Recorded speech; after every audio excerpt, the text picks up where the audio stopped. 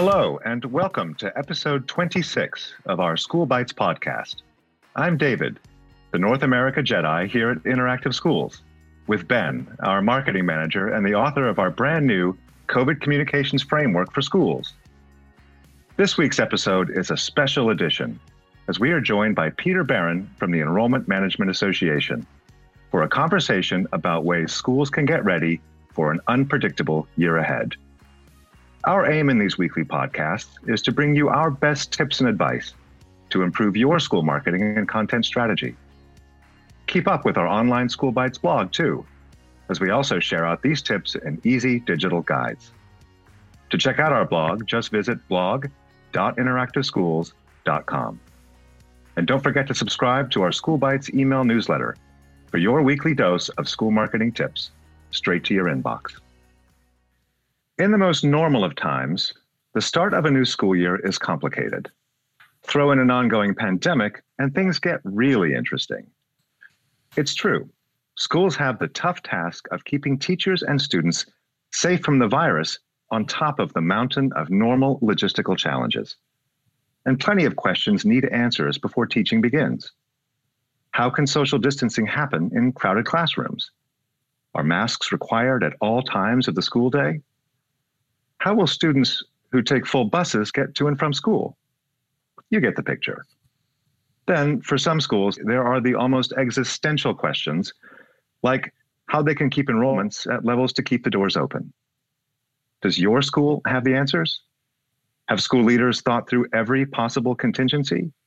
Are you ready for even more uncertainty? Let's stop right there and start the new school year with the same outlook you always greet the end of summer, by looking confidently to a positive year ahead. Remember, your school may look different, but the learning goes on. You got this. In that spirit, we're excited to welcome Peter Barron to our podcast.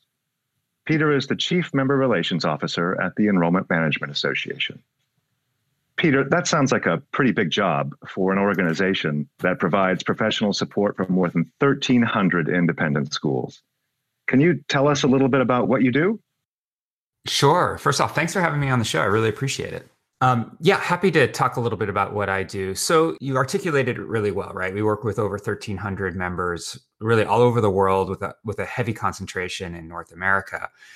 And our team really focuses on a handful of things. So first off, we have a membership team, which is really there to help our members on the day-to-day, whether it's using our products or they just have general questions about admission strategy, whatever the case may be, they're there to support them and provide the service that they need. We also focus on marketing. So not only marketing to schools, but also, helping families through the process of admission. We do a lot of work on our website, ssat.org, to help families navigate the process. We have a robust professional development group. So, right now we're actually in the midst of our annual conference. And like so many conferences, we've moved it to the remote space and have tweaked the business model a little bit and tried to make it more accessible to schools. And we're really excited about it because we have over 2,600 folks who have registered to date. And we anticipate that number to continue to grow. So really, like when you think about what I do, it's all of the forward-facing aspects of the organization.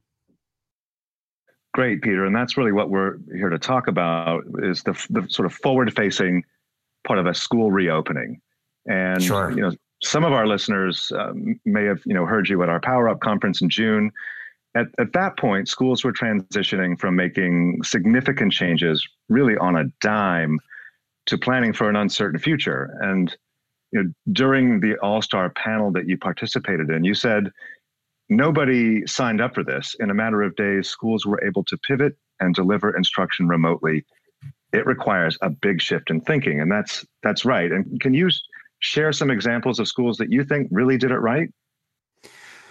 Right. Yeah, absolutely. I mean, I think there's, hundreds and hundreds and hundreds of examples. Like everybody's been laboring through this to understand how can they open in a model that is consistent with their local, state CDC guidelines, but also really, empathetic to their communities. So, schools that I think have taken an interesting mindset to this are schools like Western Reserve Academy, and not so much. I'm not going to dive into their model as much as I'm going to dive into the way that they think. So their head of school, Suzanne Walker Buck, has really empowered her team to think creatively. She developed this concept of an idea factory where the administration comes together and literally creates permission to throw any idea out there. Like no bad ideas. This is all about iterative thinking and how can we look at opportunities that in the past we may not have seen, but in light of COVID, maybe there are new ways for us to approach the model. And, that's complemented with things like Blue Sky Walks, where they were literally like, I don't know about you, but like I'm on Zoom all day. And when I have an opportunity to actually have a phone call, like my creative energy spikes because I can get up from my desk, I can walk around, I can like breathe fresh air, and they use that as a way to go out and have conversations and really think about like, how can they move the school forward in ways that are really creative and beneficial to students. Bennett Day School, which is in Chicago, has done some really interesting things as we've transitioned to the fall. They recognize that they're a very entrepreneurial school. They actually have like a product team baked into the DNA of the school. So they take their intellectual property and think about ways they're teaching intellectual property and think about ways in which they can scale it and make it available, to the broader community. And when things shut down, they went back to two of their founding teachers and they built essentially playlists. Like if you think about your Spotify playlist, but they built educational playlists that they would publish to YouTube and make it available to families like ours. Like, I've got a 9-year-old and a 13-year-old. We're sitting here trying to figure out how are we going to help them and continue the learning and feel like they're growing. And so they created all these lessons that were very intentional and play-based and, geared to different ages, whether it's the younger kids or the older kids. And what's really neat about that is you start to think about, you've got this incredible like wealth of information, but in normal times, you're making it available to what, like 300 families in your school? Let's say your school, 300. By thinking creatively, they actually scaled it. And through YouTube, I think have reached something like 350,000 families over the course of the spring and summer. So, I think what's so interesting about COVID is that it's forced us to get out of the mode of, well, we've always done it this way, right? It's kind of broken down that wall and forced us to think entrepreneurially. Do you think that shift in thinking will outlast what our CEO Simon Noakes calls this new abnormal? Or do you think that schools, when this eventually does end, in whatever fashion it does, will kind of go back to old mindsets or old strategies? Or do you think this outlasts all of that? I don't see how it can't outlast all of this, right? Like habits are formed over 3 weeks, right? So we've been doing this we've been doing this for 6 months now. So I think we're all getting more and more conditioned to looking at problems in creative ways. Not that we didn't before, but I think we're really been forced to dial that in and kind of amplify that in ways that we haven't in the past. And frankly, like, I don't know if parents are going to allow us to go back to the way things have always been. Like, you just see innovations popping up all around us, whether it's, think about learning pods. I mean, I don't know if that's something that is happening in the UK, but certainly here in North America, that's something that we're seeing pop up all over the place. And honestly, if when things kind of quote unquote go back to normal, we're all back in school, it's not a hybrid mode or a remote mode or an in-person mode. It's just like, hey, we're back to having kids in the classroom again. I think our teachers are going to be approaching the way they educate kids differently as well, because they've been forced to get out of their comfort zone and think about, all right, how am I going to deliver instruction online? Like, I just can't lecture, right? I've got to be much more intentional or much more creative in the way that I'm working with my students. I suspect that creativity will continue to assist them as they move forward once we're past this phase of COVID, which hopefully sooner rather than later. But as I like to say, take it day by day. That's right. Patience is a virtue. You do mention sort of, the entrepreneurial mindset of Sure. teachers and of schools as institutions. What about those schools and folks that may struggle with that mindset? What advice do you have for them? Well, I mean, this is going to sound a little selfish, but I hope they attend professional development at the Enrollment Management Association. I mean, when you go into education, it isn't necessarily because you're an entrepreneur at heart. Certainly, there are pockets of entrepreneurism throughout education. There's no doubt about that. But there's a normalcy. There's a rhythm. There's something about the way we teach, or enrollment for that matter, that has been set over many, many, many, many decades, right? So it's Right. cyclical. You know what to expect each month.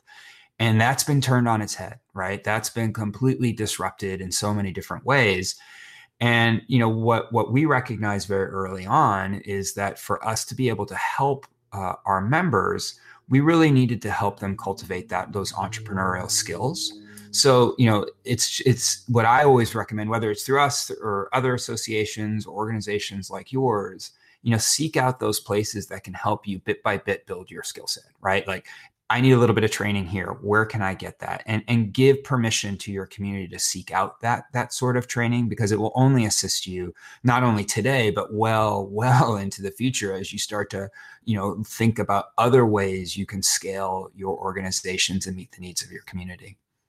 Yeah, and when we think about the future, we really are looking at the immediate future. You talked Right. about the sort of calendar of a school year, and we kind of know what's coming. That still does exist for schools. And this month and next in the United States, at least, schools will be reopening. I'm sure that you've seen a lot of different reopening plans that schools have prepared over the last weeks and months. For you, what are the ingredients of the most successful? Yeah, I think I can't remember who I had this conversation with, but somebody had said to me a couple months back, like, look, I, 10 years from now, you want to look back, if you're a school leader, you want to look back and you want to ask yourself the question, did I do the right thing by my community, depending on, the circumstances that are in front of you? And I think that's a really good guidepost, right? Like, think about the 10-year perspective, and do you feel like the decisions that you made were best suited to help propel the organization through a really, really challenging time. And that's going to differ by region, right? Like, in certain regions, you're largely going to have to go remote because we just can't come together yet. In other regions where case counts are lower, then you have more options. You can go in person. You can think more creatively around hybrid. But ultimately, it comes down to those leadership principles, and unfortunately, having to make difficult decisions at times, because you know this is the hard part of being a head of school right now. Like, I really have incredible empathy for heads of school and administrative teams, because these are really difficult decisions that they're making. Because ultimately, on the other side of whatever decision that you make, there's going to be some percentage of your families that disagree, right? There's nothing you can do about that. Right. Some people feel very passionate about, look, we need to be back in school. I need my children to be in school every single day.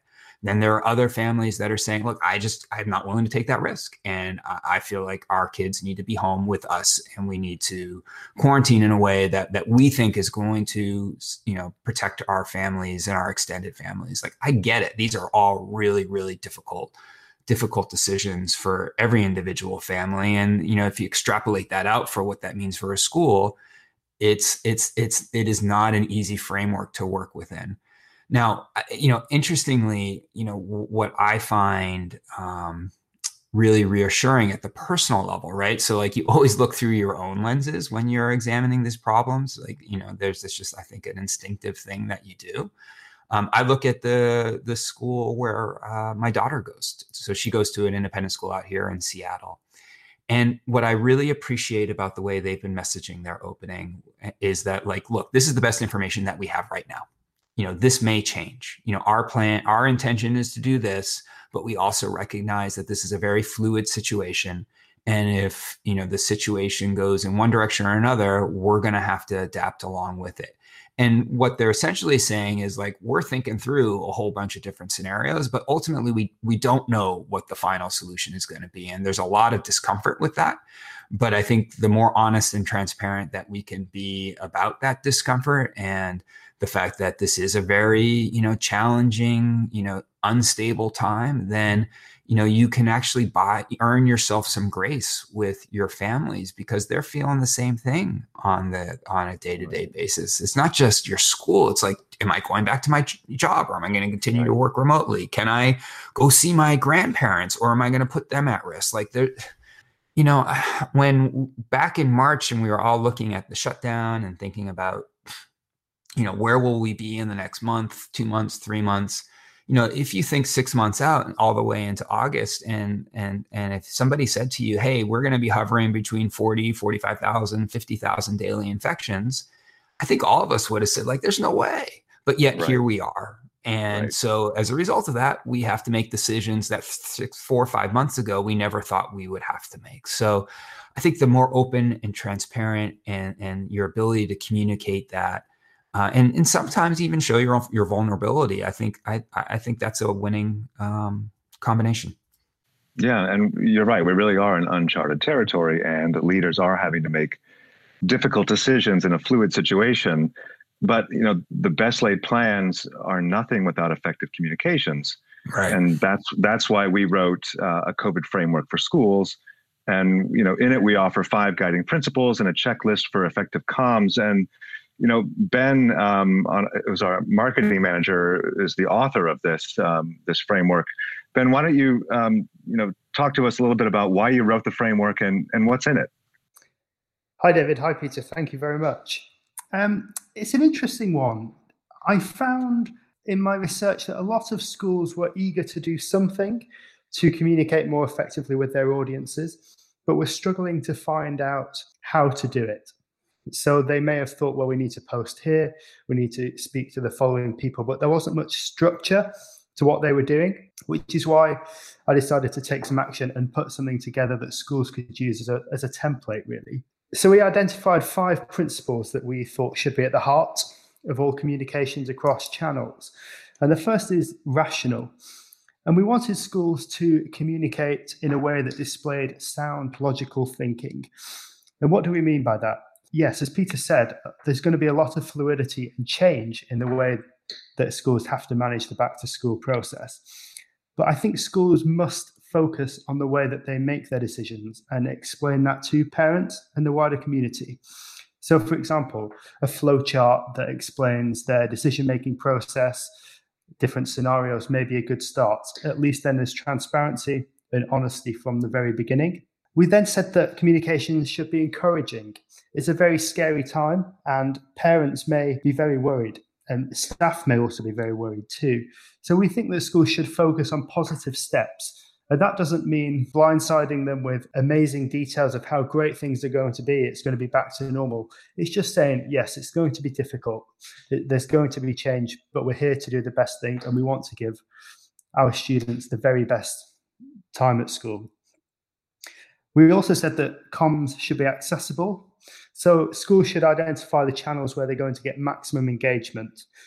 People need to be informed, and they deserve to be informed. It's a very challenging time. So schools had to go that extra mile to make sure that their messages were heard and received. The next principle is cooperative. As Peter said, everybody that's suffering in this pandemic has a very unique set of circumstances. And it's important that schools listen to and understand their stakeholders and try and empathize with their challenges and create solutions to match them. And finally is timely. This is a very serious situation, and it's important that schools don't rush decisions, they don't rush their communications, and that they allow space for measured decision making. And all of these things don't just apply to parents. There's pupils as well. They should be kept informed. They're old enough, they're wise enough, and it's their human right to know and be able to make decisions that affect them. There's parents, of course, there's prospective families that may have been very interested in the school and are worried about what will happen to it. They may have to change their decisions. There's the staff who can very easily be forgotten, especially when it comes to communications. And there's also the wider school community, whether that's business partners, the alumni. Many older alumni in schools focus a lot of their lives around visiting events, coming to the school, engaging with the school community. So those 5 key stakeholders match nicely to the 5 communications principles that we're aiming to cover. Thanks, Ben. That's great. You've really touched on something really important, which is that relationships are the heartbeat of independent education. And you touched on a very important consideration, which is how teachers and students and parents feel right now. And Peter, what are a few simple steps you think schools can take to bring down parent stress levels and build understanding and trust?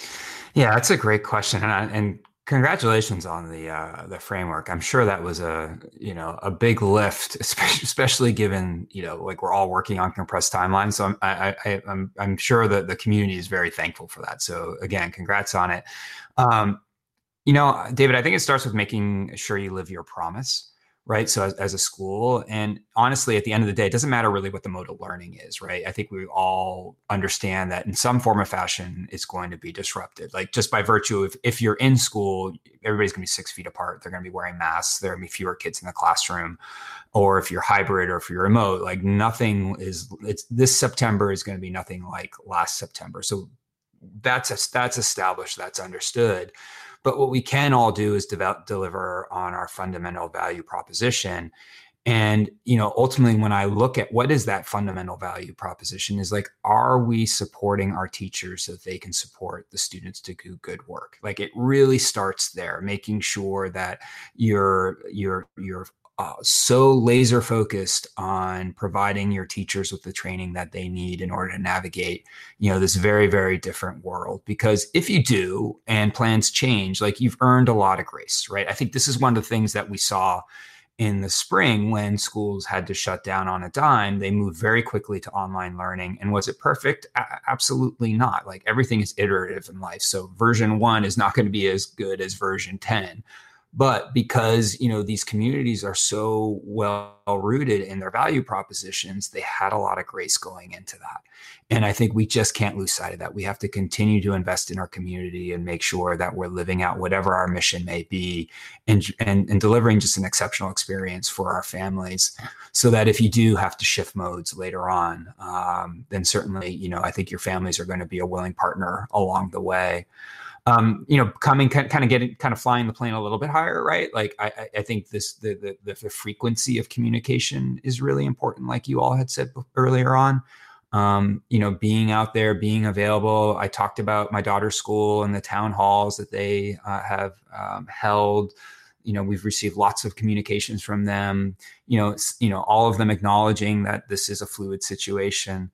And, as a school, I think you always have to point back to whatever your local conditions are, because, it's really, so much of this is dependent on, what's happening around you as a community, a larger community. And, your communications need to really think about that as well, right? Like if you're in a hot spot, then boy, you're going to have to think about how does that weave into the way you communicate with your families. Absolutely. And, schools are by necessity inundating families with information. Does it ever become too much? And how important is it to balance that information with good news? Yeah. I mean, like there are a lot of good stories that have come out of this, right? I don't know if I would say it's too much. Like, again, I'm just kind of looking at it from my own personal perspective because things are changing so quickly that my hope is that they're, as they're making decisions, they're going to keep us in the loop. So, end of the day, that's just unfortunately the world that we live in right now. But, in terms of good news, I think, yeah, it's really important to balance it with good news, but you also have to balance it with authentic news, right? Like if you're really going with a declarative, like everything is great, ! approach, then I think that may not necessarily resonate.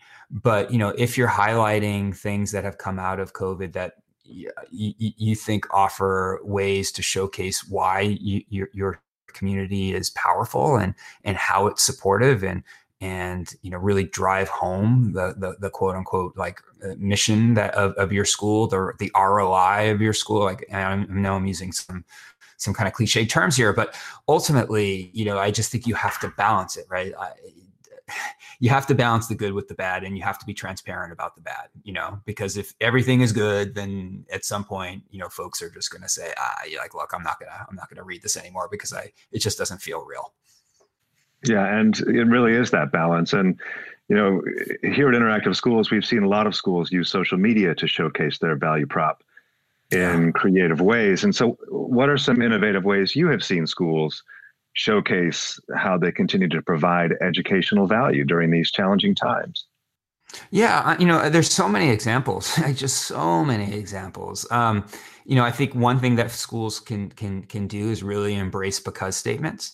And by that I mean, we have small classes because, and then talk about why, that's a benefit. And I guess what I'm trying to say is turn features into benefits, right? Like it's really easy to kind of bullet out your features, but if you're not providing context around those features via social, then I think it loses its power.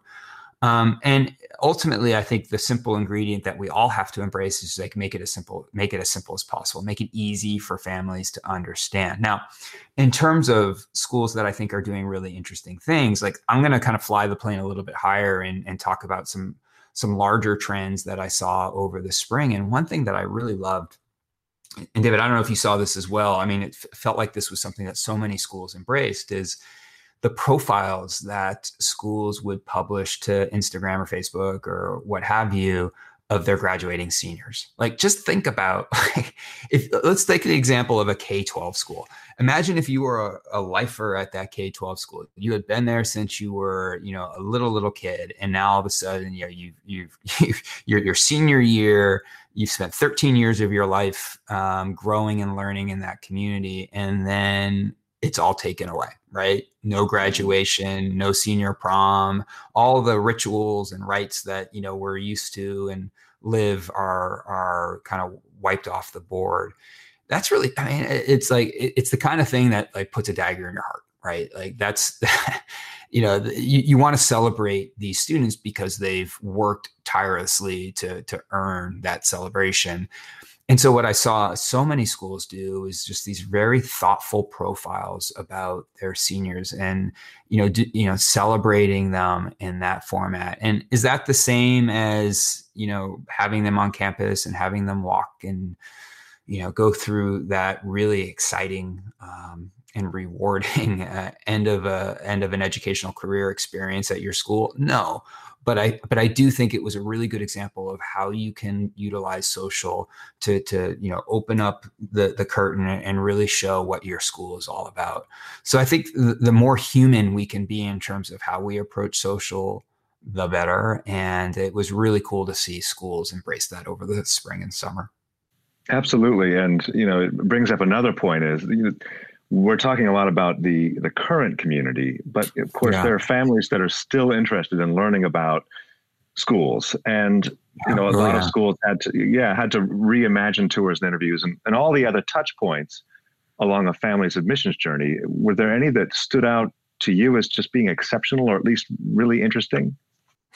In my position here at EMA, like I'm really about the process, right? And when things shut down in March, and we're in the midst of that quote unquote second admission season. And what's interesting is, there are a lot of schools around the country that saw increases in inquiries over the spring and into the summer because families were looking for alternatives, but yet these families couldn't come on their campuses.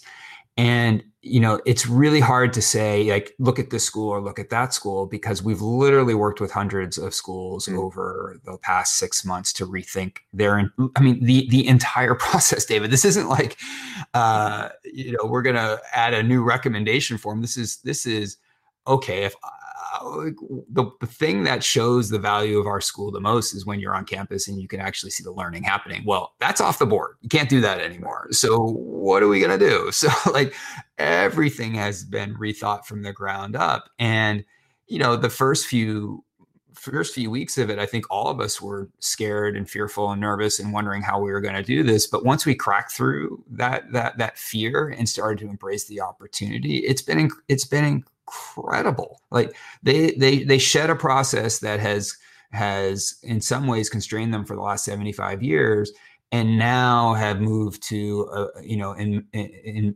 a new mode, right? That has incorporated all kinds of new thinking. And that's uncomfortable. It's super hard. But schools that we work with have without a doubt risen to the challenge. And it goes back to what we had talked about very early on, like the top of the podcast, about being entrepreneurial and embracing opportunity in crisis. And I as an association working with lots and lots of different schools out there, it has been just incredibly gratifying and rewarding and exciting to see schools all over the world step up and rise to that challenge. And it really has, I think, unleashed creativity, perhaps where people in schools didn't know they had that creativity. I remember during the Power Up conference, Vivian Malik at Phillips Andover was on the Power Hour All-Star panel with you, and she talked about how she had another person on her admissions team ride a bike through Andover's campus while she was giving a tour. I mean, that's awesome. Fun, and it's interesting. It's amazing. And, it's a way to see Phillips Andover as an example through a totally different lens. And so that it really is. And I do hope that creativity will outlast this time. Are there things that you think will outlive this from an admissions standpoint? From an admission standpoint, yeah, man, that's a really good question. Yeah, I do. I think the way that we tell our stories is going to outlive COVID for the better, right? Like what Vivian, like why would you not do what Vivian and Andover just did? Like why would you, let's say, that was a COVID thing. Like we're never going to do that again. I'm thinking, and I don't remember the school off the top of my head, but I do remember the event. Like one school had offered cooking classes for families, right? And, you bring your favorite teacher in and you kind of teach them how to cook. Now, it may not be the lesson that teacher is teaching on the day-to-day, but you certainly can extrapolate out, whoa, this teacher is amazing. Like the personality, the charisma, the energy, the commitment to learning. Like there's just so many ways that we can showcase this. And by not having that in-person experience, we've been forced to uncover them.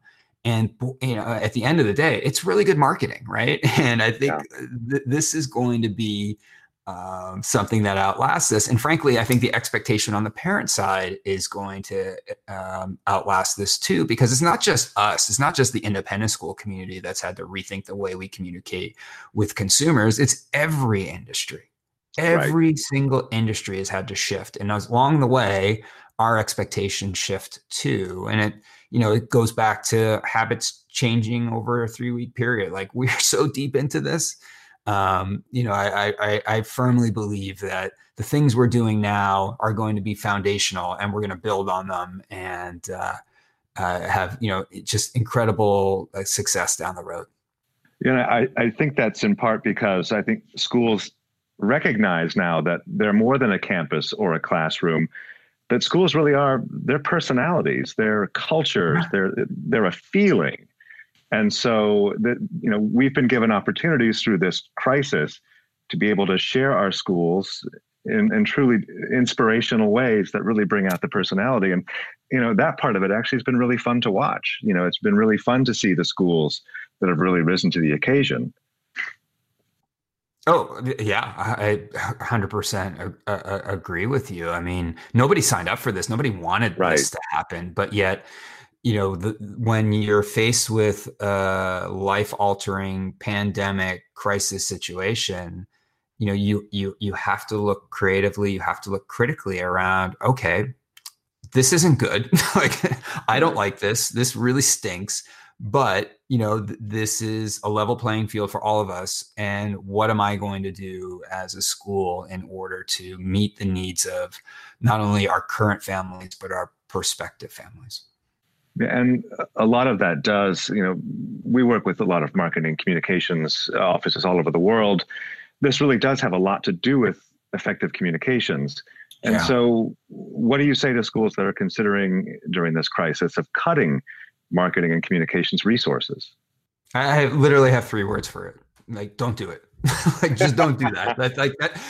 That's bad. You don't want to cut your marketing communication budgets right now. They're critical to telling your story. Maybe what you can cut is say, hey, we don't necessarily need to dedicate $5,000 to professional video.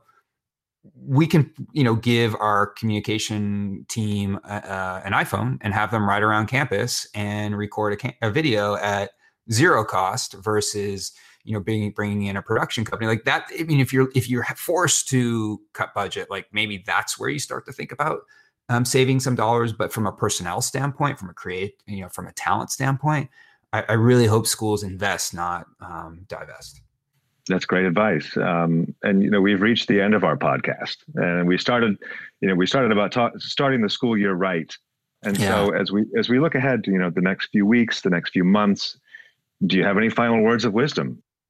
Boy, that is a really great question, and it's interesting. Like I wish I had this set of wise words that I could hand over to you, David. But really, I have more of a reflection. And I've been thinking about this right up until we hit record. And the thing that is fascinating to me is that you look back at when this started, and this started in March. And so, March, April, May, June, July, August. So we're 6 months in at this point. And sometimes that 6 months feels like 6 days. Other days it feels like 6 years. It just really depends. What has been the thread that has carried me through all 6 months of this is that every single school that we've worked with has taken a difficult situation and thought creatively around how can they help families. It's always family first. There's just tremendous empathy that is what makes our it makes our schools so special. And that empathy has just kind of enveloped every decision that they've made. And frankly, that is perhaps one of the most inspirational things that I've ever participated in as a professional. And, it just gives me great faith as we head into the next 2 months, 6 months, 12 months, whatever time frame, because there's no doubt in my mind that the next, set of months ahead of us are going to be extraordinarily challenging.